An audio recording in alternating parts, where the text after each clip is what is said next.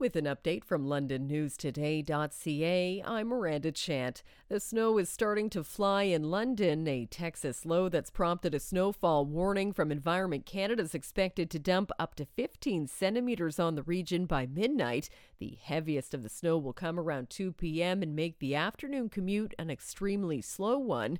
School buses in Middlesex, Oxford, and Elgin and the red zone have been cancelled for the day, while buses in London will run on schedule.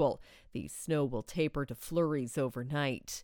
A London man's been arrested after a dog was stabbed multiple times. The dog's owner called police to the North End after a person who was known to them stabbed the family pet and took off early yesterday morning. The dog suffered serious non-life-threatening injuries and is in the care of a vet. A 31-year-old man is charged with injuring an animal. A dumpster fire outside of a downtown apartment building that spread to several nearby vehicles caused $160,000 damage. Firefighters were called to Picton Street south of Dufferin Ave around 3 yesterday morning. Video from the scene shows flames consuming at least 2 nearby vehicles and damaging a third.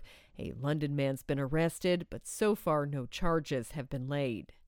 A labor dispute between the feds and public servants working in technical services continues to heat up. The union representing the 120,000 workers plans to hold a strike vote. The two sides are engaging in mediation talks, but remain far apart on wages. For more on these and other stories, go to londonnewstoday.ca.